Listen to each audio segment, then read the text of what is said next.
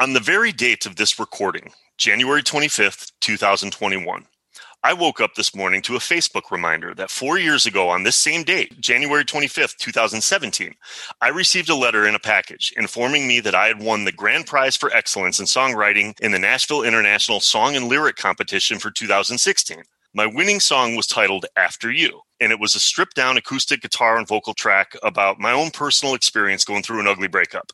But getting to the point where you're no longer bitter and angry, but instead using the experience to be a better person and know that something and someone better is out there waiting for you.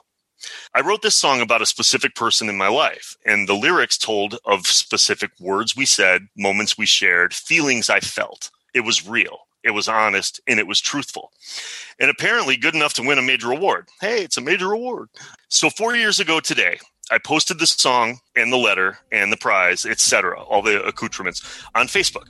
And something very interesting happened that day. A friend of mine, a mutual friend of the girl that I wrote the song about, as well as a friend of mine, messaged me and said, quote, OMG, you totally Taylor Swifted her. And that made me laugh out loud for a number of reasons. First being, I hadn't even thought of that, and I simply wasn't trying to. Second, what the hell does Taylor Swift mean?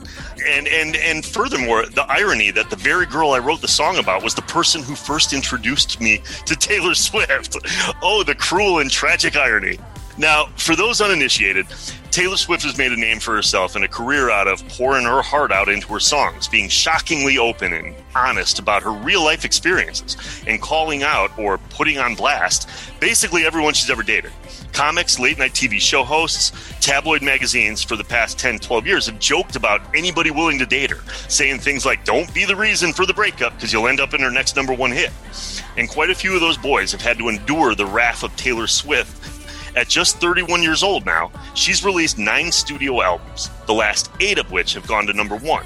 She's sold over 200 million records, 10 Grammys, 32 AMAs, 12 CMAs, and holds 7 Guinness Book World Records.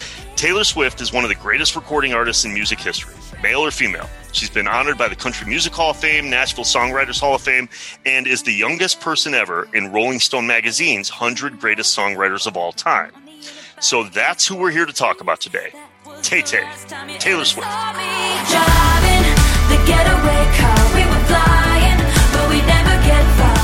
And who better to include in any discussion about teenage boys' heartbreaks and being left in ruin than my usual partner in crime, the Everlore to my folklore, Ryan Daly. Welcome to the show, brother. Oh, that last part really hurt. Art imitates truth, so... Hey, you know what? Skip all this. Let's go back and talk more about After You. I could do a whole show about that song. I love that song. I know you do. I've told you that's your best song you've ever written. That is well deserving of the award. Well, thank you very much. It really is. I'm not joking when I say that was a reminder that hit me this morning. It's so free. Like my whole intro, I just wrote after that. So it was weird. No, I'd love to come back and talk about some of my other music. But as I mentioned, that was something ironically specific from my own life. Whereas a lot of times, you know me as a writer and stuff, I try to be a little more cryptic, a little more poetic and things like that. So anyway, yeah, I Taylor Swifted this chick. And all right, so let's get into what we're doing today. A few months ago, we launched a new anthology series under the Fire and Water Records banner about women in rock, pop, rap, whatever your genre. We called it Girl Power. And when we first came up with it, I think you and I, we named a list of artists that we wanted to spotlight. I had the list somewhere too, but I remember Taylor Swift being one of the first artists that I think we both recognized needed her own show. Yeah, I think Taylor Swift and Fiona Apple, which is the previous episode that I recorded. Yeah. You're actually right. That was the one before that. So as I mentioned before, I've heard of Taylor Swift before, and I knew she was a force in country music. She was always kind of in my periphery, so to speak, but she wasn't really my jam. To quote Ryan Daly, I wasn't a fan of hers from jump, as you said. It was when I started dating that girl I talked about, who absolutely loved her and loved her 2014 smash pop crossover album 1989, when I was really exposed to her. And we'll get into this later on, but it's It's also interesting and worth noting that my current girlfriend, who's a huge country music fan, actually lost interest in Taylor Swift because of that very same album. So I think it'll be fun. We can get more into the various stages of Tay-Tay's career and the ever-expanding genres she indulges in as we go. But that's how I kind of discovered her. How about you, man? Do you remember when Taylor Swift first appeared on your radar, or what brought your attention to her? Yeah, I mean, I think I had heard about her as far back as 2007, 2008, just because I was working in a school and sort of had an awareness of like youth culture and stuff like that. I knew that she was an emerging country pop star, as still a teenager at the time. Mm-hmm. But I didn't listen to her because I wasn't interested in that genre. That wasn't my scene. Right, me too. And I didn't know at the time that she wrote her own music. I kind of just assumed that she was one of these pre-packaged performers, like one of these like teen, pop acts or something like that. That just kind of the cookie board cutouts, the country thing. Yeah. There was a little bit of both ageism and sexism on my part, assuming that, she was too young and too just naturally beautiful to really be that talented. And we'll come back to that as a theme of sort of underestimating her later on. I think the first song of hers that I heard that I actually liked, and I'll come back to this later on my list, is "We're Never Ever Getting Back Together." But right around the time that I was discovering that song, we had a student, my wife had a student who bore more than a passing resemblance to Taylor Swift. Oh, really? She had very straight platinum blonde hair, but in the face, she looked enough like Taylor Swift that people mentioned it when they met her. And as a high school sophomore or something, this girl knew what that gave her in terms of clout and popularity, and she abused it. So she became more of a troublemaker, and that probably turned me off of Taylor Swift. It's like, incidentally. Very interesting. And then I heard "Shake It Off" when 1989 came out. Right. And I love the song. I thought it was a banger. It was a great pop song. Yep. Again, around that time, I heard people saying it's like she's transitioning. Like, she's not just this country act. This is a pure synth dance pop album. And the comparison that I think I was hearing around that time was she was like the new Madonna in terms of this kind of chameleonic ability to transform from album to album, which I think has actually progressed since then. In order to sort of stay relevant and to stay cutting edge, she kind of has to reinvent herself and go through like a metamorphosis, like in a cocoon every time with a new album. And I heard a couple of the singles from 1989, and I liked them. I thought they were good on a kind of superficial level, but so again, still some of that lingering, reverse ageism where she's a 23-year-old girl singing about love, and I'm in my mid-30s. I'm like, what? I don't care what you have to say about this subject. What is it? It might have been when I heard her acoustic cover of "Umbrella" that I was kind of like, okay, she's the Rihanna song. And then I think it was probably when she took an actual political stance for the 2018 midterm elections, when she kind of came out on Instagram and said that she wouldn't vote for the Republican Senate candidate Marsha Blackburn, who was running in her home state of Tennessee. Even though coming out of the country background, the vast majority of her early diehard fans are pretty conservative. So it's a real risk for her to make this stance. But I thought it was really cool that she did it. And that kind of, I knew that she was doing that, and around that same time, she was preparing her next album, which was "Lover" from 2019. So that kind of made me think. I was like, you know what? I'll give her a chance the next time her album comes out. And then she drops "Lover," and the thing is, I didn't like the first single from that one, or the self-titled song, or something like that. Yeah, I didn't like the song "Lover" or the first single. So I was like, this doesn't bode well. But I liked a lot of the rest of the album, and one of the songs really stuck out with me and became heavy rotation. I'll come back to that one because don't give it away. Right. And around that time, I think you'd been talking about doing an episode of Taylor Swift. And by then I was like, okay, I can pick 5 Taylor Swift songs that I like. I don't know if I'll have much to talk about. And then the summer in the middle of the pandemic when we're in quarantine, she drops this album, kind of a surprise on everybody with like 12 hours notice. And it's another change. It's an indie folk album produced by one of the guys from The National. And I was like, okay. It was like the DiCaprio line from Django Unchained. It's like, you had my curiosity. Now you have my attention. I listened to that album, Folklore, and loved it from jump, from the first song. I was like, this is good. I can talk about this. And this like really primed me. And then just through like, I was like, all right, this will be my in. I can latch into this. And then I've started going back and listening to more of her old stuff. Some of that you had recommended and kind of filling that in. And we're kind of in the process of preparing for this show and everything, getting everything. And then in December, she drops another album. It was a surprise. This sister album to Folklore called Evermore, which is just like the sequel to it. And I was like, I like this album too. There's more of this. So we're like revising our list. And you were basically like, we've got to record this show soon because she's going to drop more albums and we're never going to get to it.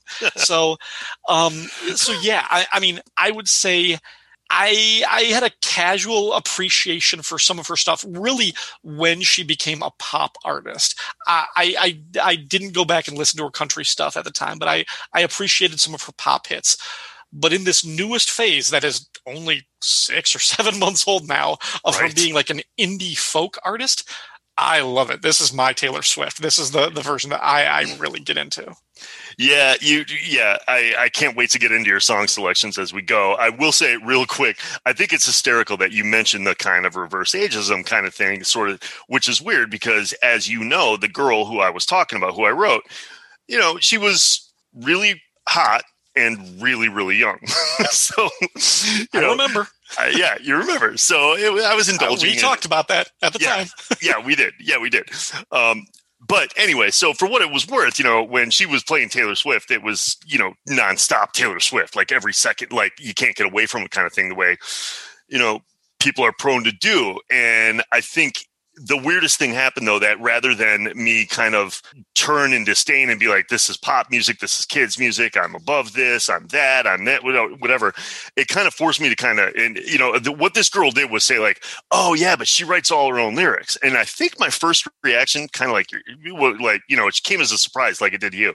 But I think I was kind of like, sure she does. I was like, at that point, I was like, what, she's 24 or something, I think when 1989 was written, I'm like, yeah, okay. And then she was like, no. And I then, just a tad bit of research here and there and just kind of, some of them were catchy and we'll get into this stuff. But long story short, before we get into the songs, I think once I discovered that, I was like, no, she really, really does. Then all of a sudden even if I didn't like certain songs, I listened to them with a different respect than I would have, rather than anything else. I was kind of like, oh my God, okay, this. And I was like, then I paid attention. When did she first start? When did she get her break?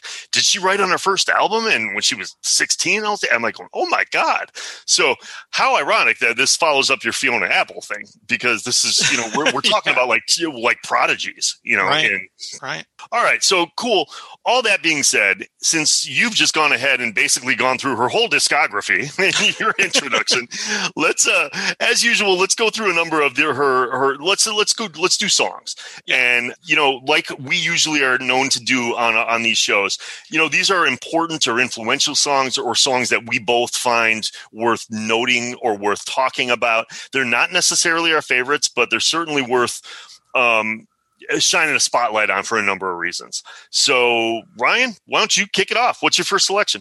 Well, the first one I'm going to talk about is like the first one that really popped on my radar, as I mentioned, that I started listening to, and I could admit at first it was a guilty pleasure, and I'll explain that. But this was the first one I was like, yeah, that's a good song. And this is from the album Red, the song "We Are Never Ever Getting Back Together." I remember when we broke up the first time, saying this is it, I've had enough. Cause like we hadn't seen each other in a month. When you said you needed space. What? Then you come around again and say, baby, I miss you and I swear I'm gonna change. Trust me, remember how that lasted for a day. I say I hate you, we break up, you call me, I love you. Ooh.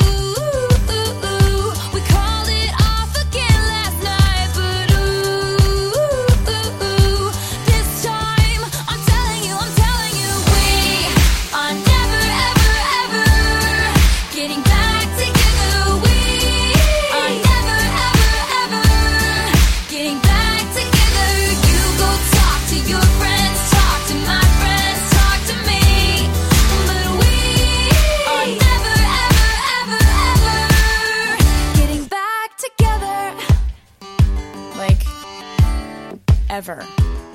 Okay, stick with me for a second. A long time ago, there was this show called Game of Thrones.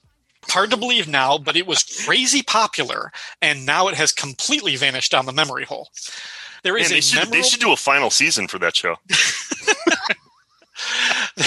There is a memorable episode that is unofficially called The Red Wedding. The actual title is The Reigns of Castamere, and I mention that because it will come back to it, believe it or not.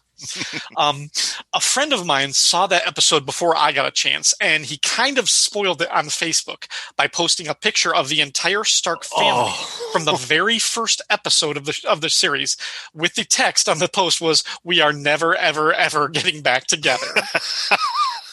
Even though I was mad at him that he kind of spoiled something important from the episode, I did. As you just did to everybody else. Yeah, there's no reason to watch the show. Right. I did think it was actually pretty funny the way he did that, and the unusual context made me appreciate the song a little bit. Because, again, this is at this time, I didn't want to care about Taylor Swift. She was still this, country rock, country pop, like emerging artist starting to get in this pop territory, but she's just too young. She's too pretty. She's this package thing. It's like, I can't take her seriously. So I was looking for reasons not to like her. And then just listening to the song, when you hear it, she really, and I'll give her credit because she kind of masterfully interrupts the verses and the chorus with this spoken word parts, where she just has this affect of this millennial, oh my God, we're just never, don't you get it? Oh, and I'm like, shut up, girl. And I hated it at first. And then listen to the song more, I'm like, I really, really love this part of the song. The way she, there's just a kind of confidence and a comfort in her own skin to be able to do that, and knowing her audience, trusting her audience, that she's able to inject that. It sounds like it's almost like an accidental recording, like she was just having a conversation with somebody in the background that she loops into the bridge or something in the middle of the song as a spoken word part just before the last chorus. And it's just really, really good. And it's catchy and it's hooky. So yeah, this isn't my favorite of her songs, but I like this song and it was memorable. And I do think it was it resonated with me. It took me a while to admit, I was like, yeah, I like this. This is good. Oh my God. I'm so happy with some of the things you just described talking about. The spoken word parts of the song were recordings of her in conversation in the studio. It literally was. Yeah, So when you say it sounds kind of like that's really what was happening. So the story goes that she wrote this song kind of stream of consciousness and spontaneously. She was in the studio doing sessions for the album Red. And so one of her friends came into the studio to visit and brought coffees and Starbucks and stuff like that. And then said something like, "Hey, I heard you're getting back together with so-and-so." And I don't know who the ex was at this point. It's hard to keep track. But she was like, "Oh, no, we are not, never," and all stuff. And then she just kind of, while they're setting up studio tracks and, miking drums and stuff like that, she picks up the guitar and starts just kind of strumming and off the top of her head, just saying, "No, we are never, ever, ever getting back together." And she starts singing it. Mm-hmm. And then whoever produced that particular track, because there were multiple producers on the album, and collaborators and stuff, I guess, to go directly to what you just said, was still rolling tape, and then went in there and said, "Talk about, how do you feel about this? Talk about it." And so those lines came from the sessions that they were, that's what she was literally telling the producer, "Oh God, I hate it when this stuff happens. No, there's no chance. Never." And so it's just hysterical that's what you picked up on as well. That's funny. It's a clapback anthem, which is perfect. Yeah. Which she's very good at. I mean, she does come back to the same type of theme. Again, similar to what Sean and I were talking about with Fiona Apple, is these are two artists who are really good at cutting down their ex-boyfriends in very poignant ways. Very much so. Very much so. Now, the only other thing I want to add to this particular song is, like, this whole album, if you listen to the album Red on a whole, like, this was the first single off the album. But this song probably forecasted the coming change in her sound from country to pop more than anything else. Oh, yeah. You know, like, it definitely, when you listen to this, if you didn't know anything about her and you heard this, I don't think you would pick up on the fact that she was a country artist at first. No, it's an out, like, yeah, listening to the album, it's an outlier. And I like, if you were like to just like jumble all of her songs and everything, I would have put this one on 1989 or Lover or something else. Yeah, probably. Now, you know, in what I mentioned, as I mentioned in the beginning too, in my intro too, it's funny because this song kind of started the alienation of her country fan base. Like I told you, Alexia recalls this being the end of her fandom with Taylor Swift, and a sentiment that I've heard other people kind of like country rock radio kind of turned on her. And once she went with this very, very pop sound, and that lasted for years until probably Lover when that album came out. And then obviously the new stuff. Now, of course, they love her again, but so very interesting. All right. What do you got for us? What's the first on your list? Okay. Well, kind of like how you brought up the first song that really kind of brought her to your attention. I'm going to kind of go with the same thing. And mine was one of the biggest hits off of 1989, Blank Space. No money, suit and tie. I can read you like a magazine. Ain't it funny? Rumors fly. And I know you heard about me. So hey, let's be friends. I'm dying to see how this one ends. Grab your passport and my hand. I can make the bad guys good for a weekend. So it's gonna be forever, or it's gonna go down in flames. You can tell me when it's over. If the high was worth the pain. Got a long list of ex-lovers. They'll tell you I'm insane. 'Cause you know I love the players and you love the game. 'Cause we're young and we're reckless. We'll take this way too far. It'll leave you breathless, or with a nasty scar. Got a long list of ex-lovers. They'll tell you I'm insane. But I've got a blank space, baby, and I'll write your name. All right, so this song, Blank Space, was the second single off 1989. And this song honestly probably rocketed her into the stratosphere of super pop stardom more than anything else. It's a very tongue-in-cheek, self-satirizing song about her life. I love this song specifically more so because of an intimate acoustic guitar performance she did there's a YouTube series that was like live from the Grammy Museum or something. I think it probably came out around the record release of this, but it was stripped down. It was like her at the piano and her playing the guitar and her doing, and she describes the song. She talks about it, and it was really cool. She described this song as, quote, ripped from the headlines kind of thing. She said in that interview, or right before she played the song, she said it was a response to the way the media described her personal life. Like she was some psycho serial dater. And she even said there was a gossip column. I love this part, by the way. There was a gossip column that said something like, Taylor Swift is standing next to a guy. Uh-oh, watch out, guy. And stuff. And I thought that was great. And she said she thought that, she thought about the character they were writing about. And at first she got upset. She's like, why did they describe me that way? That's not who I am. And then she kind of thought, that person sounds kind of interesting. Like, I want to write a song about the person people think she is. And that's what came out of this song. So there you have Blank Space. Now, little tiny footnote to this. Again, this came out right when I started dating that other girl, and she got me into this album and this stuff. And I played this song. I did an acoustic version, an acoustic show right around Christmas, 2014. And I did a cover song medley at the end just to keep the crowd into it and stuff like that. And I did like a mashup of like 3 or 4 songs, pop songs. And I closed it with this one. And the funniest thing about this, because again, we're talking about the girl that brought me to write the song that Taylor Swifted her, like we said in the very beginning, how ironic all these things interweave and tell the story. But the funniest thing I remember about that show was this girl and her friends listened to this album nonstop for months. And then I played an acoustic show, played this song, and that was the first time afterwards her and her friends look at me and they go, oh, wait, the line is, it's a long list of ex-lovers? I thought you were singing about Starbucks lovers. That was what they remembered. They didn't even know the words to the song at the time until I played it. So there it is. Wow. Yep. Kids. Oh, thank God you're not dating her anymore. Right. Hey, man, it served a purpose. Okay, yeah. It served a purpose. It was fun. Yeah, I don't have much to add. I mean, it's a great song to be for everything that you described. Like to be able to zero in on the critical obsession with her love life and come up with this very sharp and cutting response. It's terrific.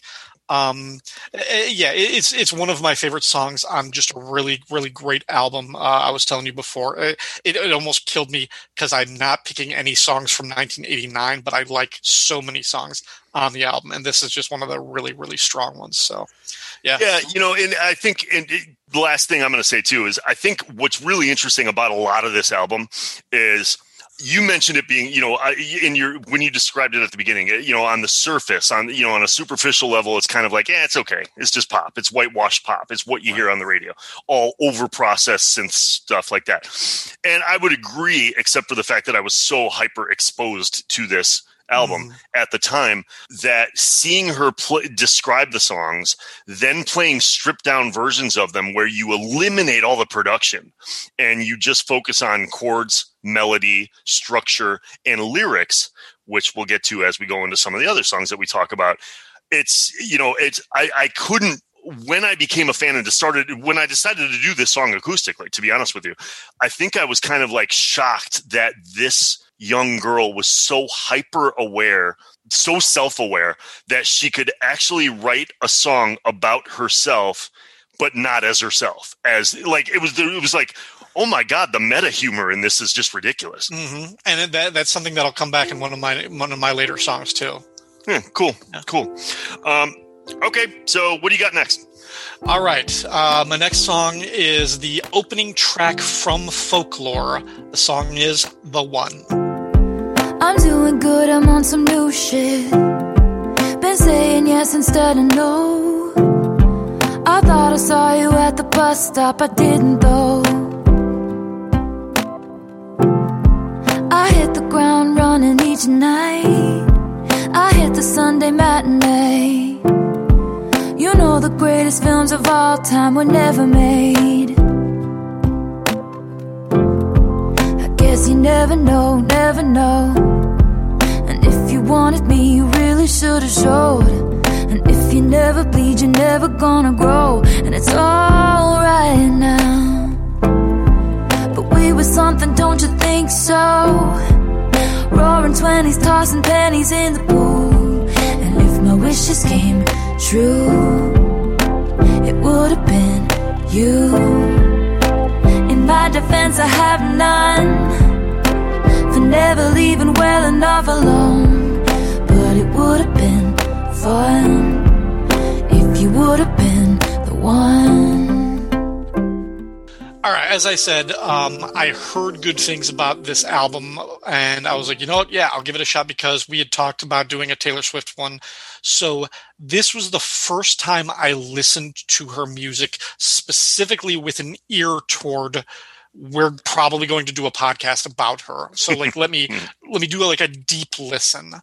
And I was immediately immersed into this one for the musicality, the production of the whole album, which I'll come to. But this song in particular, as an opening, as a lure into what's going on, I loved it. She starts it, the opening lines are, "I'm doing good, I'm on some new shit." Like, right. What a perfect statement to open the song in this album that is a very stylistic departure from where she had been before. There's this kind of casual comfort in the song, which is accepting old breakups and hang-ups and kind of getting on with it and moving on. I love the melody of the chorus. It is soft. It's pretty. It's very breezy way to kind of pull you in and lure you into this album. Right before the last chorus, she has this line, "I persist and resist the temptation to ask you if one thing had been different, would everything be different today?" I really like the phrasing of that and how she comes with it. For the album as a whole, I just kind of wanted to mention this. As I said, one of the things that cued me into wanting to like this one is I heard that it was co-produced by this guy, Aaron Dessner. And I knew that he was part of The National. And in I'd say like the first part of the last decade, The National was one of my favorite new bands. I had 4 of their albums: Sad Songs for Dirty Lovers, Alligator, Boxer, and High Violet was the last one. I really dug the sound, the voice of the lead singer, Matt Berninger. It's kind of like moody and atmospheric, this sort of alterna pop. And what I found interesting, and I kind of knew this going in, so I was when I was thinking about Taylor Swift of it, was the way The National approaches their songwriting is the Dessner brothers. It's Aaron and his brother Bryce. Right. They write and compose the music themselves. They do all of that first. And then the singer, Matt, he comes up with lyrics inspired by their music. It's almost all responsive and reflective to the music. He's said that he's not one of these guys who carries around a notebook full of like lines and poetry and like lyrics that he wants to use. He hears the music and comes up with the lyrics like that. So in a lot of ways, like a lot of times the music, I don't want to say the song lyrics are inconsequential, because that's not necessarily it, but it's not it's not lyrics first, like songwriting. Sure. Yeah. It's very much, that's like one of the last components to come into it.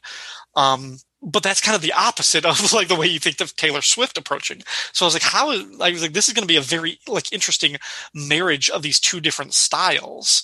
And when you hear them talk, and I recommend Disney Plus has this whole special about the album Folklore and the production of it, called the Long Pond Studio Sessions, where they interview her and some of the producers and co-writers who worked on this, and their approach of, okay, she would come up with these lyrics and then Aaron would write music for that, or he would come up with like some music to it and like send it to her and say, tell me what you think about this. And then he would go for a jog. And when he came back from his jog, she's got a song written for him. Right. It's like, okay. Right. So really interesting things like this. A few other things I did this is like my Stealth National podcast. I mentioned, okay. The National performed the song "The Reigns of Castamere" for the show Game of Thrones. Ding! That's me coming back to that from 10 minutes ago. Oh my god! But the other thing. Spoiler alert! Yeah, when this album came out earlier, well, in the middle of like last year, and I made this connection, I realized, I started thinking about the National and reflecting. I was like, 5 years ago, this was one of my favorite contemporary bands. And they've been off my radar since then. And I realized they've put out 3 albums since then that I haven't even heard or listened to. And I was like, what's going on? And it has actually been an unfortunate byproduct of my podcasting and how much effort I put into this, is that I haven't listened to a whole lot of new music in that time, because I spend a lot of time, almost all of my time, with headphones on or earbuds in, is listening to other podcasts or listening to myself while I'm editing podcasts, or picking out old songs that I already know to use as needle drops for the podcast that I'm working on. This past December, I made a conscious effort. I was like, I want to listen to like the best albums of this past year. So like I binged like 10 albums just so I could say that I listened to 10 albums. Right. And they were great. That included, Bob Dylan, Bruce Springsteen, Fiona Apple, 2 albums by Taylor Swift, but also like Run the Jewels, Megan Thee Stallion, a couple of others. So it was nice. I was like, I'm starting to, I have to reforce myself to listen to full albums again and new music. And it's something that I forgot that I was missing. But well, cool. I'm I don't know.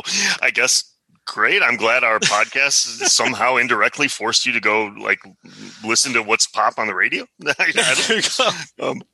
No. Well, now that you're done with your promo for the National, I do think what's cool about this song, and I'm glad you talked. I would have. Had this song been one of my selections, I would have mentioned the same thing, the Disney Plus thing, and because it was very much like a VH1 Storytellers, where there's a snippet of them talking about the song they're going to play, and then they play the song, and then they kind of talk. So it was that kind of thing. That was really cool. I liked hearing about that. And this was a different. Let's be honest. I experienced it as a writer. during this pandemic. Other artists have all talked about it. Everybody, like, there's this weird sort of alternate dimension that all artists are living in right now, where, you know, the bands that are used to touring in the summer didn't get to tour and play anywhere.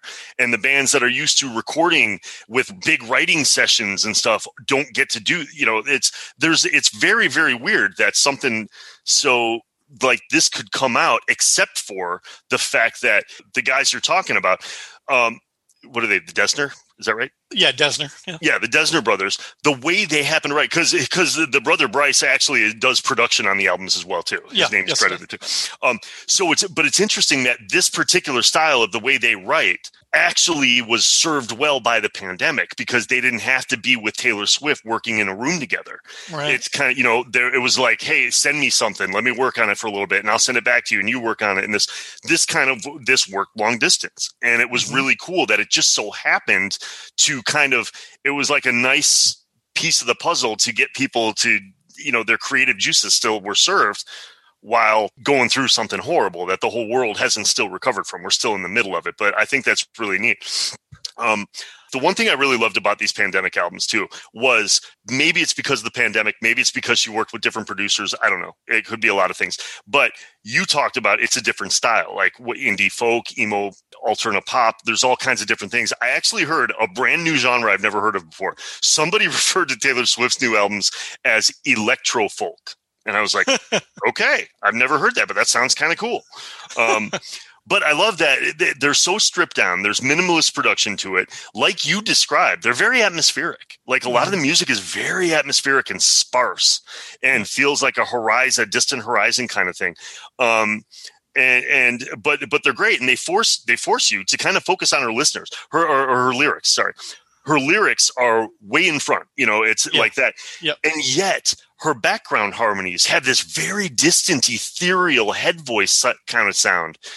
So you've got this weird mix when you listen to it with headphones. You know, she sounds like she's sitting next to you, but she also sounds like she's miles away. And it's just a really cool production thing that happened.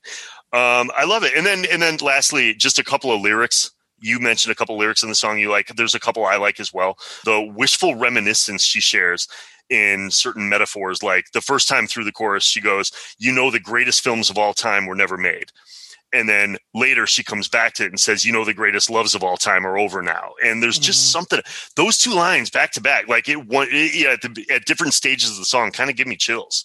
Yeah. And that's all. That's it. I just thought it was awesome. Great song. Cool. All right. Where do we go from here? Okay. So my next selection, I'm going to go old school with her, and I'm going to do Love Story from Fearless. See the lights, see the party, the ball gowns. See you make your way through the crowd and say hello. Little did I know that you were Romeo, you were throwing pebbles, and my daddy said stay away from Juliet. And I was crying on the staircase, begging you please don't go.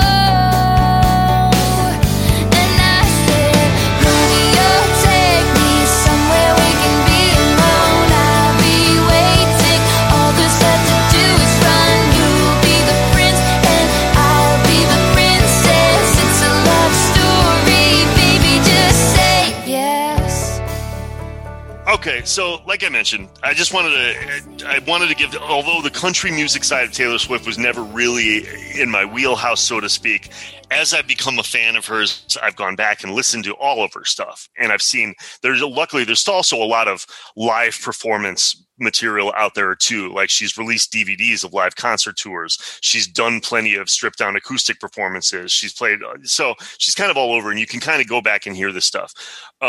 This song, Love Story, was written apparently supposedly was written after like family and friends of hers didn't approve of one of her early relationships.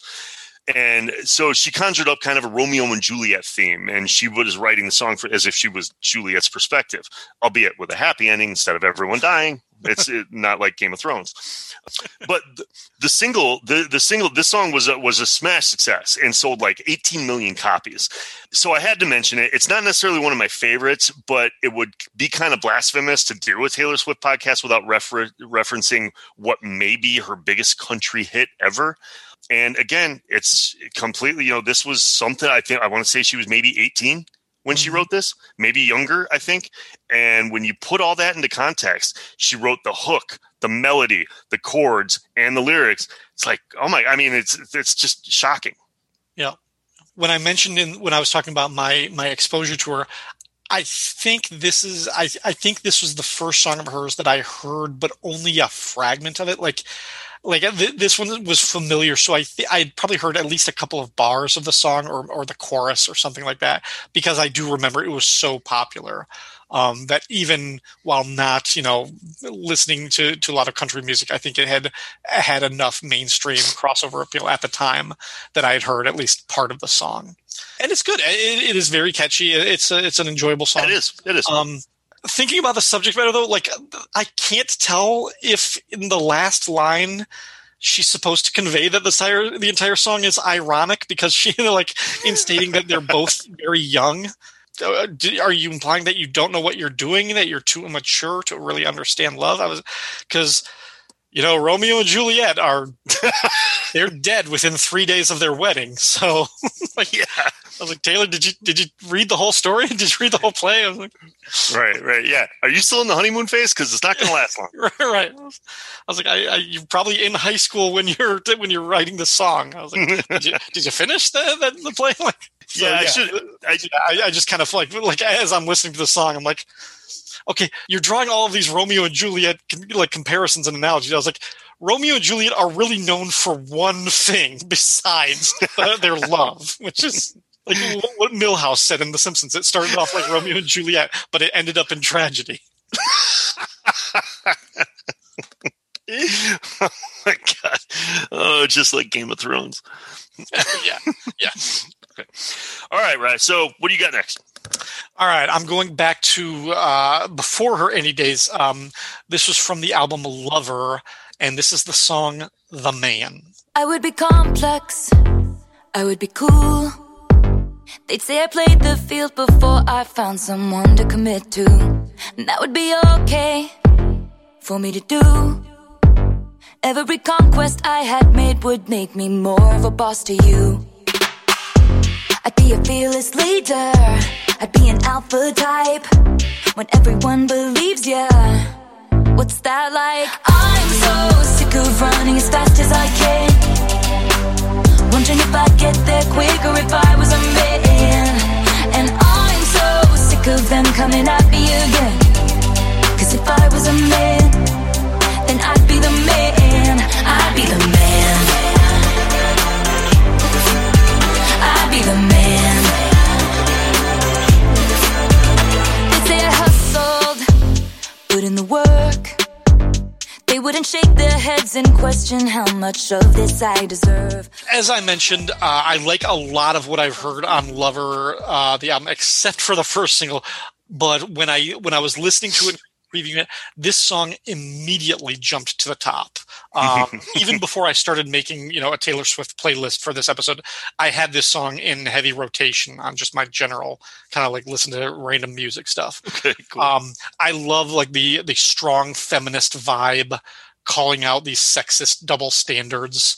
Men are able to play the field without being promiscuous. Men's sex lives are conquests, whereas women, damage themselves and everything like that. I love the line when she says, "When everyone believes ya, what's that like?" Right. And it just comes back with the line from the chorus, "If I was a man, then I'd be the man," because all of her accomplishments, all of the things that she has done, you rattled off all of her awards, the great successes of the albums, the chart toppers, the accolades, everything.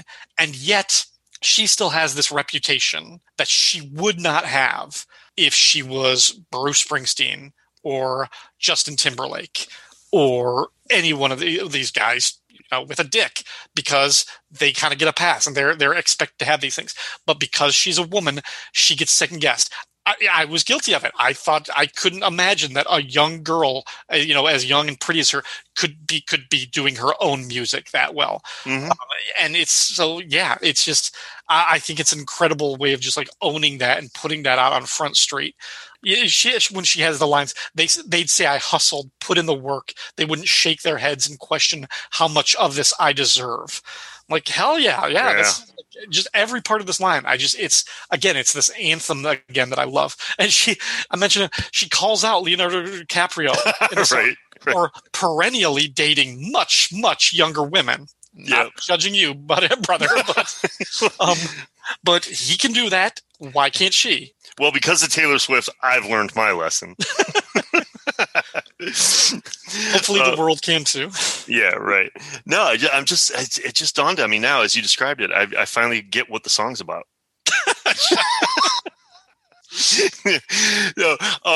Okay, so everything you said, it's pretty straight. Like, I have nothing else to add other than, it's straightforward. It's interesting in the lyric. And if you haven't seen the video, if anybody hasn't seen the video, go check out the video for The Lover, directed by Taylor Swift and starring Taylor Swift. Is that a spoiler alert? I hope I didn't ruin that. But I don't know. Anyway, but so it's a really, really cool video in the same kind of vein as A Blank Space, as I talked about earlier. Mm-hmm. She's being kind of self-effacing and ironic, but there's truth to the stuff she's saying, and it's cool. So here's all I got to add about this particular song. Interestingly enough, this song was released as a single in January 2020, so just a year ago. Yeah, and that same month, a study was released that said, a country music study was released that said that women only accounted for 10% of music played on country radio. 10%. So at last year's CMT Awards, VP of the network, Leslie Fram, and Jennifer Nettles from Sugarland, who's kind of an activist on her own, announced a new initiative and forced radio stations got together with record labels and country rock DJs and whatnot, and forced a new initiative to pass that guaranteed 50% equality on a number of radio stations, as well as on CMT, Country Music Television, the video channel. And they urged country radio to follow suit, and they did, and blah, blah, blah. And it was this huge thing. I remember at the CMT Awards, they had this great moment where Jennifer Nettles came out to a standing ovation because of this movement that passed. And they were guaranteeing that 50% of radio, at least on specific country radio stations, are going to be devoted to women as well. So, nice. Ironically, did this happen at the same time that Taylor Swift released the song? Who knows? But once again, it's another example of Taylor Swift holding up a mirror of indictment, using her name as a platform, and it did wonders for women's equality. It really did. It's amazing. So I give, even if you don't like this song, I think it's man, oh man, that woman has power. Mm-hmm. All right, what's your next song? All right, I'm going to go with one of her newer ones off of the album Reputation, but I'm going with the last song on the album, New Year's Day. Don't read the last page, but I stay when it's hard or it's wrong or we're making mistakes. I want your midnights, but I'll be cleaning up bottles with you on New Year's Day. Hold on to the memories, they will hold on to you. Hold on to the memories, they will hold on to you. Hold on to the memories, they will hold on to you. And I will hold on to you. All right, so this is another one of those deeper level songs. On the surface, it seems like a love song about waking up the next day after a big party and sharing the intimacy of the morning after with the one you love. If you take the lyrics at face value, it sounds kind of formulaic, but there's a couple of very subtle lines here that make me kind of feel like the big party was the last of them, and the morning after is the inevitable come down and ending of the relationship. I don't know if you ever caught this, and you might not agree, but lines like, she's like, don't read the last page. Yeah, she keeps saying that in my notes. Okay. And then hold on to the memories. And then finally, there's a line that resonated with me a lot where she goes, "Please don't ever become a stranger whose laugh I'll recognize anywhere." That line sounds like somebody saying goodbye, and it's been fun, but it's over. I don't know. Regardless of your interpretation, I love this stripped down, vulnerable piano version, vocal and track version. Even in the midst of this bombastic, like dance club anthemic album that is Reputation, this song ending it is a really cool kind of prelude to her pandemic works to come, as you know, those upcoming albums. And also it sounds almost like somebody that knows she's closing the chapter of this particular genre of music that I don't know. There's so many levels that this song strikes me. Plus just the lyrics at face value. I mean, it's very poignant, and there's oh man. And then of course I saw her, there's a YouTube video of her playing this at, I don't know exactly. I don't think it was an award show. She plays piano by herself and sings it. And maybe it was Jimmy Fallon. I don't know. I'll have to double check that, but there's just something about that you just, it's like kind of gut wrenching in the fact that I feel like this is somebody trying to put a happy face on the end of something. And that's why I took from it. What did you like it? I do like this one a lot, and he basically summed up exactly why. I love the minimalist sound of this song, and I had it in my notes. This could have been on Folklore, like almost like, right. like just in term, like I mean, with tweaking of the production and adding some of like the ambient noise, but like just like having that like very very down feel. But yeah, and I had again in my notes like that line, "Don't read the last page." I feel like she is trying to avoid the finality and the conclusion that something is over. Perhaps trying to manufacture a reason for this thing to still exist when eventually, because as long as you don't read that last page, the book isn't over. Yeah. And just trying to hold on to something as long as you can, but inevitably, how long can you hold that off? How long can you delay that? It is a beautiful song, and very, very interesting way to close that album. It definitely does sound like a foreshadowing of what's coming next. Yeah, it is. And I've always heard she's joked about this on various talk shows, like being on Ellen or being on other things. She's always joked about how she likes to leave these cryptic Easter eggs for her next work all over the place. Like there's stories about she was like somewhere in Folklore. There was an image taken from the photo shoots of that album where Evermore is spelled out or something like that. There's weird cryptic things that she's always admitted that she does. She does these weird things. So I wonder, like this could have been like knowing all along, maybe her next album was in the can or something, who knows, but she could have known that I'm going another direction or something along those lines. Who knows? But I think, this is not a criticism or anything. This is just like sort of a point of like, she is in one sense a product of her time in that she is very, very social media savvy and also very, very pop celebrity savvy.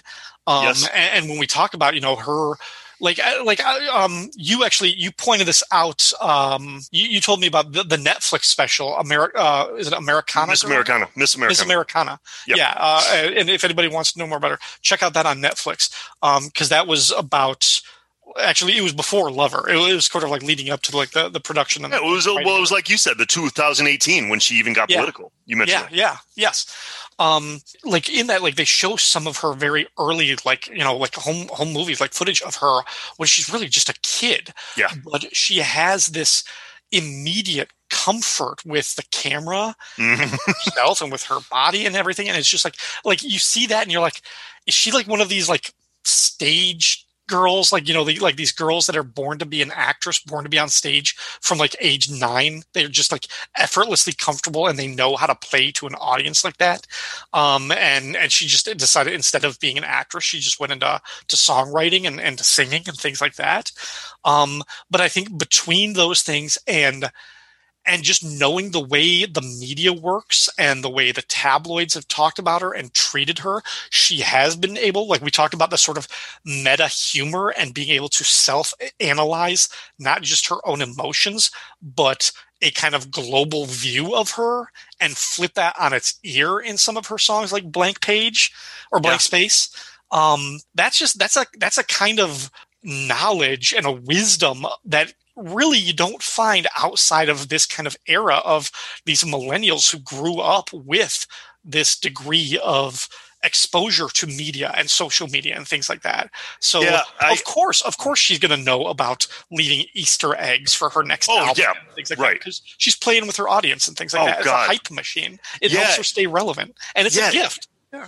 It's to piggyback on what you just said, I think this is she has like this sort of awareness that I don't think is taught. I don't think like it's, like you said at the earliest age, like even in that Miss Americana thing, they talked about when she was really like knowing how to get on the radio and promote your first single when you're 15 and your parents have to be in the other room. She's by herself, and just she puts on, like, all of a sudden it's charming. She knows how to talk. She like never got shy, there's something about that I don't think she was ever taught. I think it's just inherently in her. And yet I feel like someday children of the next generation will be taught this social media acumen in like the school of Taylor Swift or something like that. Like I feel like that kind of like she'll be, I don't know, man. It's you're right though. You're very right about just this amazing talent she has. She's, for her artistry and creativity, almost has no limits, with the amount of lyrics that she writes, the amount of songs that she writes. In this particular song we just talked about, New Year's Day, this is a really good example of a particular story that she may have told 100 times in different songs, yet they're all unique. They're all fresh. It's a different way of spinning the story, and all that stuff. And yeah, like you said, this, being social media savvy, being savvy enough to plant hints and make people generate, like I think you and I have talked about it in the last year a couple of times. Like Billy Corgan of the Smashing Pumpkins tried to do this a couple of times, and people are just like, nah. And they just kind of tune out. Like you make something cryptic and make it a puzzle that people have to figure out. They're like, no thanks. Just when's the album coming out? It's like, but she has this ability to kind of generate more enthusiasm. And it's no secret that of the many records she has, some of them are the biggest selling tour and the biggest grossing tour and the fastest selling tours of all time. I mean, her legion of fans knows no end. So. Yeah. Having said all of that, Beyonce made the greatest album of ever. Oh my God. We should do a whole boom. Okay. All right. For the listeners, one day we should do a spin-off. If this episode is folklore, we'll do an Evermore episode about the controversies Taylor Swift's been included in. And just to put a bow on this, for the people that don't know what we're talking about, Ryan just reenacted the Kanye West MTV award, or was it the Grammys? No, I think it was the Grammys. It was MTV, yeah. MTV? Okay. When Taylor Swift won Best Artist of the Year or Video of the Year or something, and went up there as this, 15, 16, 17-year-old girl to collect an award, and got bum rushed by Kanye West, who stole the mic and said it should have gone to Beyonce, and then walked off the stage. Now, in Kanye's defense, he doesn't have a lot of venues to communicate his personal feelings on issues like that. Like, how else was he going to tell people what he thought about that award? No, it was a fucking terrible thing to and you could see like the look of disbelief on, first of all, Beyonce's face, and then just kind of more, and then people in the audience started booing Kanye because they're like, "You jackass, don't do that." But Taylor's on the stage and she just hears everybody booing, and she's like, "Are they booing me? Should I give this award to Beyonce?" It was just it was absolutely awful. She just wanted to break down and cry, and then afterwards, talk about horror. And then and by the way, that's just the first in a run-in of interactions with Kanye and Taylor. But again, we'll save that stuff for the sister show. Okay. So what's your next track, right? Let's get back to the music. All right, my next track is All the Lights by Kanye West. All right, my next track, we're going back to the album Folklore. Track 3, this is The Last Great American Dynasty. Rebecca rode up on the afternoon train. It was sunny. Her salt box house on the coast took her mind off St. Louis. Bill was the heir to the Standard Oil name and money, and the town said, how did a middle class divorce? They do it. The wedding was charming, if a little gauche. There's only so far new money goes. They picked out a home and called it Holiday House. Their parties were tasteful, if a little loud. The doctor had told him to settle down. It must have been her fault his heart gave out. And they said, there goes the last great American dynasty. Who knows if she never showed up, what could have been? There goes the maddest woman this town has ever seen. She had a marvelous time ruining everything.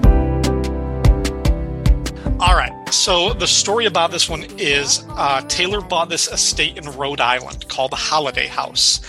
And the realtor who showed her the place, is walking her through it, mentioned that this house 50, 60 years ago belonged to this woman named Rebecca Harkness.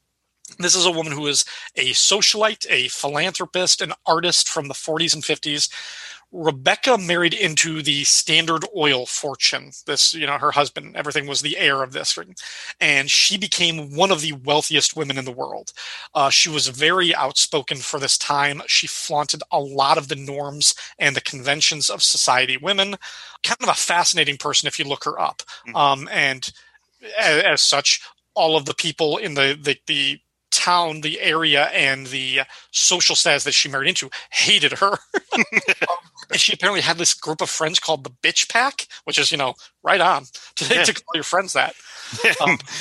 Anyway, Taylor hears about this and wants to write about her and everything. So this song, it's a nice break for her because as I listen to this, again, it's like the third track on the album. For the first time I'm hearing she's not writing autobiographically for most of the song. It's in the third person describing this woman. It's more of a narrative of this woman who, all of the reasons why the critics hated her at this time, until the end of the last verse when Taylor connects her story or the story of Rebecca Harkness to Taylor's own story, mentioning that she bought the house. And it has this kind of folklore sort of way, like there's a curse on this place that it's doomed to repeat the same type of evil woman who is going to disrupt things. And it goes to first person with Taylor repeating the chorus, only using the I pronoun. And it's this brilliant way of her using this story metaphorically to comment on her own critics and the dealings with the unfair press and this country music system that she kind of came into, and like the whole music system that didn't want to accept her for breaking down all of these rules and these walls that they had established. So I just like the quality of being able to turn this actual true story, this real character who existed, and that she has this weird connection because they own the same house, of turning that story into her own personal thing. The parallels, it floors me. Like the writing quality of this it blows me away. I just love this song so much. Okay, well, you read all of my notes, so I don't have anything else I can say. It's pretty like obvious. I mean, No. I'm kind of pseudo kidding. But I did mention the fact that I thought this would make like a good horror movie, like something like that. Especially just this weird, like a rich mansion out in the Hamptons, or Rhode Island, but like the Hamptons of the that kind of area. Like it was socialites. It was like a Great Gatsby kind of thing. There was like a lot of the stuff you talked about. But more importantly, the one thing that you picked up on that I actually was going to mention when you talked about the one, so I'll do it now, is the thing I love about these two surprise albums is how her storytelling has changed, kind of like you said. But it's not just this song.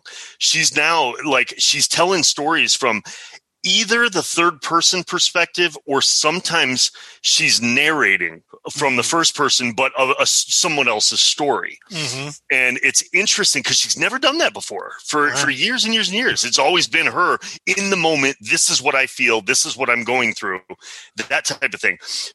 So this, she's kind of graduated into this more Springsteen-esque or Dylan-esque kind of interesting tangent now, and it's another amazing thing to add to her repertoire, I guess. I mean, it's still kind of personal. I mean, this is obviously about her house and whatnot, but she's telling someone else's story and connecting that. And she does that throughout these two most recent pandemic albums. It's fascinating. All right, what's your next song? All right, so let's go back in time a little bit. Let's go all the way back to Fearless one more time. And I'm going to choose White Horse. Finally, we can hear Tay-Tay singing about heroin. Holding on the days drag on, stupid girl. I should have known that I'm not a princess. This ain't a fairy tale. I'm not the one you'll sweep off her feet, lead her up the stairwell. This ain't Hollywood, this is a small town. I was a dreamer before you and let me down. Now it's too late for you and your white horse to come around. White Horse was the follow-up single to Love Story on Fearless, but this song was actually written first. It takes a lot of the fairy tale allegories that she was prone to do as a young child, which is common, every princes and princesses and whatnot. But she describes the disillusionment and the disappointment when your Prince Charming turns out to be a frog. It's simple, it's honest, it's a personal take on teenage heartbreak, which again was we've talked about this plenty of times. It's very rare for someone so young to be so honest and forthcoming, to the public with their artistry. Now, I chose this song specifically. It's a beautiful ballad, beautiful acoustic ballad. The reasons I like it are numerous, but the reason I chose this was because this song was probably the first. Now, I mentioned before, Blank Space was the first time that I kind of started listening to Taylor Swift, became a fan. This song was actually the very first song Taylor Swift even made my radar. This was the first time I heard a Taylor Swift song. This appeared in the 5th season of Grey's Anatomy. And I remember when I heard the song in the scene, I immediately it was one of those moments where early 2000s, there were all of a sudden a lot of good pop songs making TV drama that it became a thing. And I remember, prior to that, it was just Miami Vice. That was the only show that did it. But this made me I remember, I think it was the 2nd episode of season 5. I could be wrong. Could be in the first episode, but I know for a fact I went online to find out who that was, and this was probably the first time I heard the name Taylor Swift officially. And this song apparently it wasn't supposed to make the record. It was written afterwards, but after the huge response from Grey's Anatomy and Shonda Rhimes, it was added at the last minute to the record. And this is one of my favorites of hers. And yeah, I mean, that's all I got. I just remember where I was when I heard it. So it's not about heroin? I like the song. I don't have much else to add to it other than it's a very beautiful song. Okay, moving on. No, I'm kidding.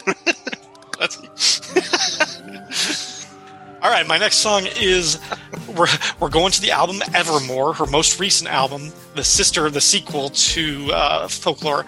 I'm going with the song No Body, No Crime. Estes, a friend of mine. We meet up every Tuesday night for dinner and a glass of wine. Estes been losing sleep. Her husband's acting different and it smells like infidelity. She says that ain't my Merlot on his mouth. That ain't my jewelry on our joint account. No, there ain't no doubt. I think I'm gonna call him out. She says, I think he did it, but I just can't prove it. I think he did it, but I just can't prove it. I think he did it, but I just can't prove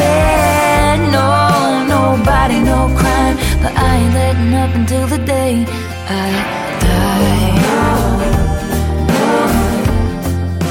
So even though she has gone from her country music roots to, full-on pop to kind of synth pop to this indie folk track, this is perhaps the most country song of all of ours that we're going to be talking about. Absolutely. Because it's a country revenge song, which is one of my favorite genres of music. I don't it's hear always been your favorite. Yeah, it reminds me of like The Night the Lights Went Out in Georgia by Vicki Lawrence. This song features backup vocals by Hayam. I'm always trying to pronounce that correctly. Put a little more of a loogie in your throat as you say it. Hayam. There it is. I don't want no hocking on my bread. But yeah, it's this country, it's this revenge track, but it has, because of the production notes and what Aaron Dessner and the other guys, they kind of all bring to it, it has this dark, almost kind of crime noir type of storytelling to it. It's dark and it's cinematic. And the story is, and it's easier to follow along. The narrators, and again, it's not necessarily Taylor, it's the narrator. She's playing this character, but she's got a friend, Esty, named after Esty Hayam. She suspects her husband of infidelity, and she thinks he did it, but she just can't prove it. That's the line from the chorus. And then the next verse, hey, Esty has gone missing, and the husband is now living with his mistress, and the narrator thinks he murdered Esty. She thinks he did it, but she just can't prove it. And then the final verse, now the husband has gone missing after the narrator killed him. And she talked about how her dad taught her how to, how to drive a boat and how she's learned how to clean up after a crime scene or something. And the police suspect the mistress and they think she did it, but they can't prove it. So it's this great little crime saga wrapped up in the song. Again, this is the evolution of where she started, singing like Romeo and Juliet and stuff like that, to now that we're getting into this subject matter, this crime noir story about a small town murder and cover up. I love it so much. And it's also in this way cycling back to the country roots because of the sound and the subject matter and everything. I love it so much. Yeah. You mentioned the Esty in the story, the narrator. What you didn't mention is the husband's name, which is actually Kanye. So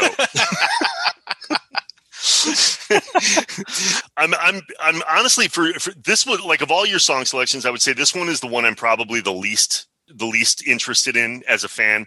And I think it's probably because of the country roots to it and everything. And she's done a couple more recent ones. Like for a lot of people that are super proud that she's getting back like songs like Betty from I think Folklore and stuff. She's written some back to country songs. Yeah. So I think there's something about this. I'm not all that crazy about it, but it totally makes sense that you would pick this. And I knew the moment I heard it, this is like something out of like a LA Confidential novel or something. Like there's something about it's like a stomping country bar Nick Cave song or something along those lines. And I even heard like country revenge, like you talked about, your favorite genre of all time. I even hear like some like from the play Chicago, He Had It Coming. Oh yeah, yes. Or Before He Cheats by Carrie Underwood or something along those lines. And it's probably the most country she's actually done in like 7 or 8 years. So stylistically, this feels like a crime novel.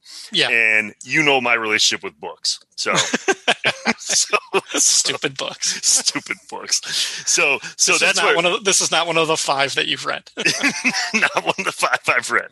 So I'll leave it at that. I knew the moment I heard this song, I'm like, oh my God, Ryan's going to pick this.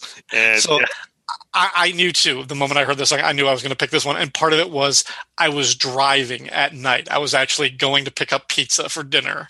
And just driving through, the hills of northern Vermont in the dark at night, and just this song playing in the car and everything. When I'm the only one on the road, I'm like, yeah, I'm into this one. So, yeah. Speaking of the hills of Vermont, I saw a meme the other day that it was something like somebody was asking, like, why do serial killers always bury their bodies in the backyard, like whatever? And the response was, hey, not everybody has money for gas, money to for bags, money for this, money for that, and everything. It's like, come on, we're doing the best we can. All right. All right. What do you got next? Okay, so I got to go back to my favorite album of hers, and again, I'm going back to the album 1989, which we've talked ad nauseum about. But one of my favorite songs, I'm going to go with "Style."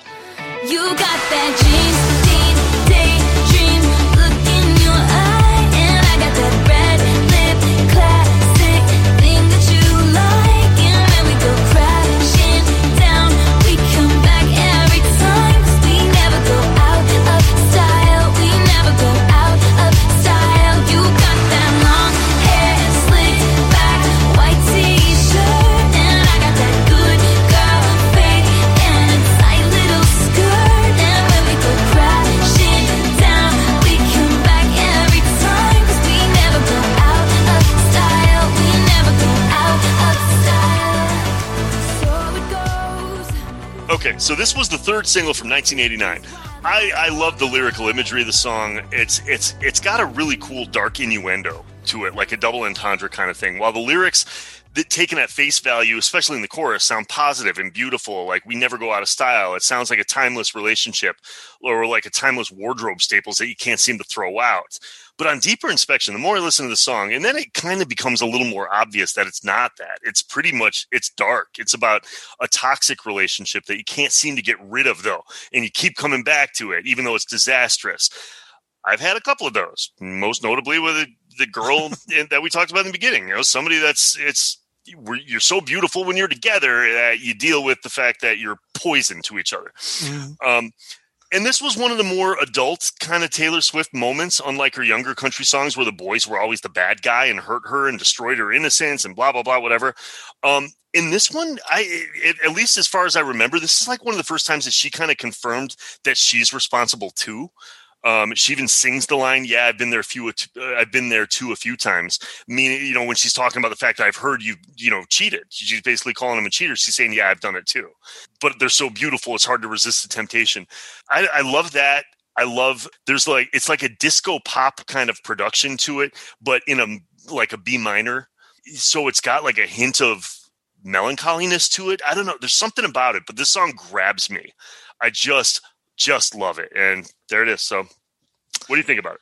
Yeah, I mean, I don't have much else to add other than I think it's like my second favorite song on the album. Really? Cool. Yeah. And my first favorite song is Out of the Woods, which again, if we were doing more songs, I would have talked about that one. But it's a really good song too. But I really like this one. Just I don't like, I didn't pick it because I didn't have any other like deep like explanation for it. It's good. It's good. Yeah, that's good enough. That's good enough. Cool. All right, we're coming down the home stretch. What do you got next? All right, my last song, sticking with the album Evermore, kind of want to mention, like we mentioned that how it's like the sequel, it's the sister to Folklore, and she mentioned this. She did kind of say that, like, after the release of Folklore, because obviously we're still stuck in this, pandemic, and for very much like under quarantine and everything, she couldn't tour to promote the album or support the album or doing anything. So they're still stuck in the same situation. So she's just like, all right, let's just keep going. Let's just keep rolling with this. So she and like her producers and her colleagues who worked on that one, they just kept on doing more of the same thing. But she did say they allowed to get a little bit more experimental and a little bit more playful. For this one, for my last song, I'm going with the second song on the album, Champagne Problems. You booked the night train for a reason, so you could sit there in this hurt. Bustling crowds or silent sleepers, you're not sure which is worse. Because I dropped your hand while dancing, left you out there standing, crestfallen on the land in champagne problems. Your mom's ring in your pocket, my picture in your wallet.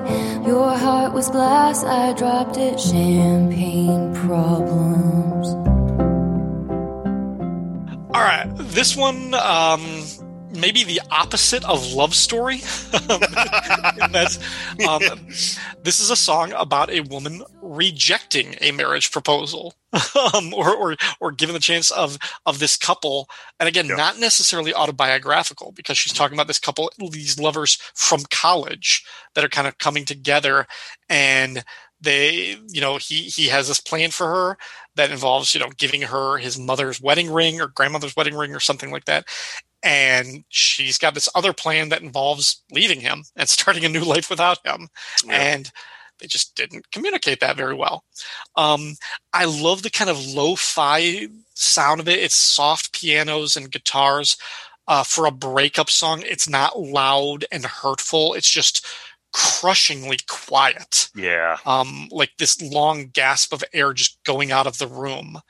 And the lyrical details and the minute imagery that she conveys, she really beautifully captures this whole world that she sets a place, a mood, characters, the way a fiction writer or a filmmaker does. Like from the first line, sitting on this night train, feeling this hurt, how this guy was unable to resist telling the family members before the proposal, and now they all know, and they're just dealing with it. She even keeps the line, "The hometown skeptics called it," like they knew this wasn't going to work out or something.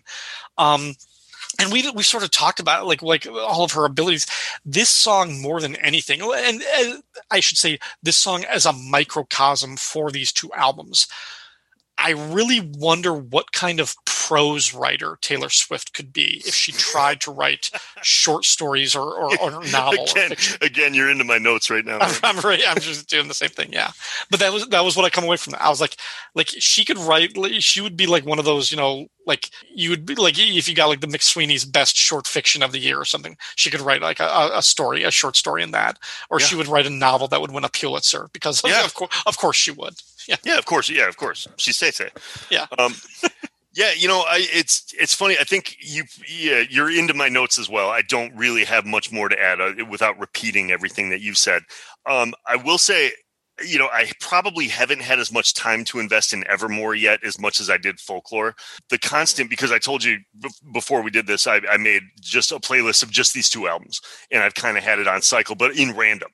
And you can't tell where one stops and one starts. It's like they're very much they overlap really well together. Mm-hmm. But again, I keep going back to this really cool trend of narrating moments in other people in other relationships just as an observer that these two albums do. It's I mean, aside from the fact that it's a really cool story, I mean, it's heartbreaking, it's sad, but it's really cool about two people going to this big event night with totally different designs on how it's going to go. But yeah, you kind of said everything else I would have said, which is, it's just this quiet, atmospheric. This song is a really good kind of, I guess if someone was to ask me, like, pick a song that represents Evermore really well, or Folklore or something. I mean, it's hard because they all kind of have this sort of sparseness in this very quiet, atmospheric, disparate kind of, sound to them all.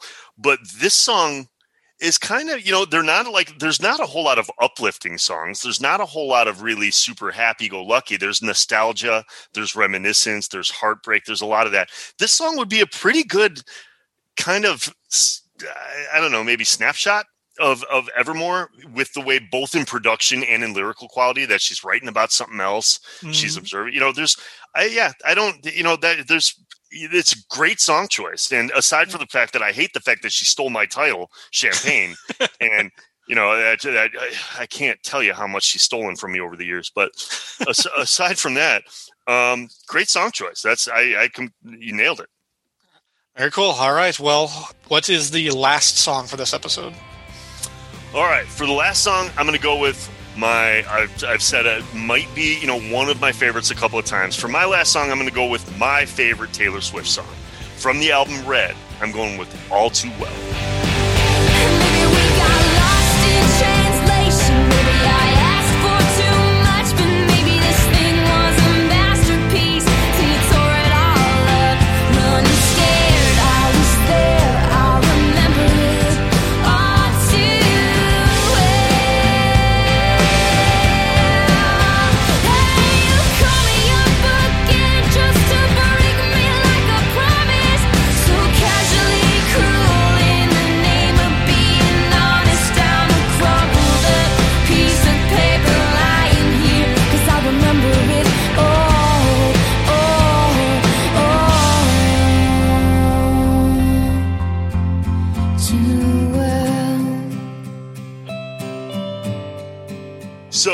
song, as I mentioned, this is my favorite Taylor Swift song, and it's probably, believe it or not, because of the live performance version that you can find on YouTube from the Red Tour, more than the album version. I think that's what I like more. But either way, it's perfectly indicative of the song. It just has more energy and oomph to it.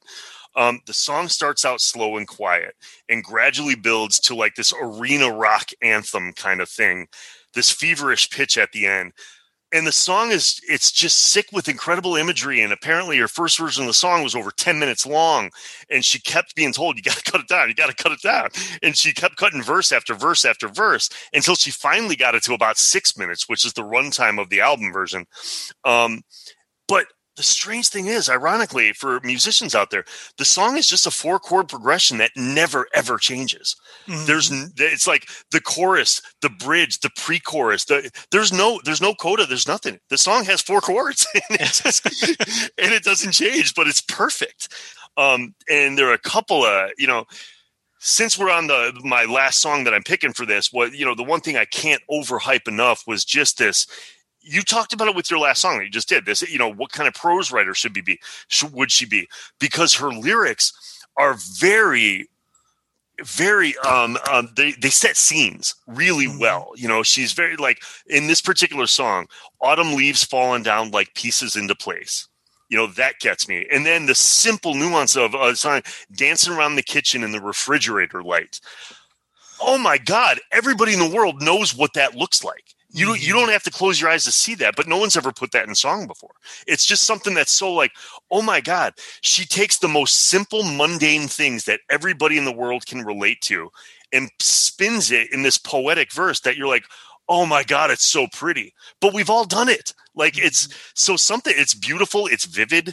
And then my big one that gets me every time, gives me chills, kind of breaks my heart, crushes me, is the line when she goes, you call me up again just to break me like a promise. So casually cool, but in the name of being honest.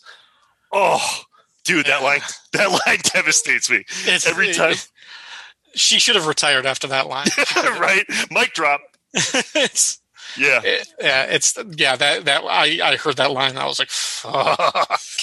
Yeah. So there, I could go on and on about this particular song, but I think this kind of sums up everything. Like if you haven't heard it, listen to it. There's a lyric video on YouTube. There's a live performance video with the bands during the tour. That's huge. It's just my favorite song. It pushes all the right buttons. I don't know if it's my favorite of her songs, but I do think objectively it is her best. Okay, moving on. No, I'm just kidding.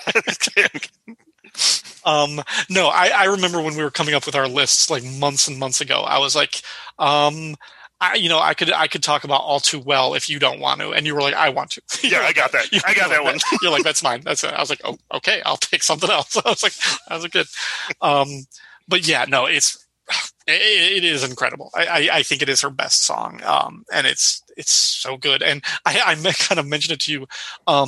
One of the songs that I had on my list until the last minute, from Folklore, is the song My Tears Ricochet, which I love. It's a beautiful song, but thematically and lyrically, I think it's a lot like All Too Well, but it's just not as good. I mean, even if it is my favorite song on that album, I was like, it's a lesser version of All Too Well. So I don't want to even put it up there to compare the two.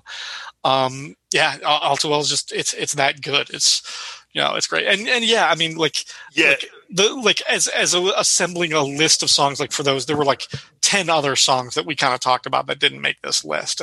But as you mentioned My Tears Ricochet, what I said before about what was Champagne Problems being indicative of those two albums, being a really good snapshot of it. I think My Tears Ricochet is probably better. That's probably a better snapshot. A better snapshot of those two albums, the way that came out and everything. I love that song too. I think it's really, it's cool. But All Too Well, as you described it, I think actually you summed that up pretty well. I think if I was going to describe to somebody, even if it's not your favorite Taylor Swift song, it might be her best song. That's pretty accurate.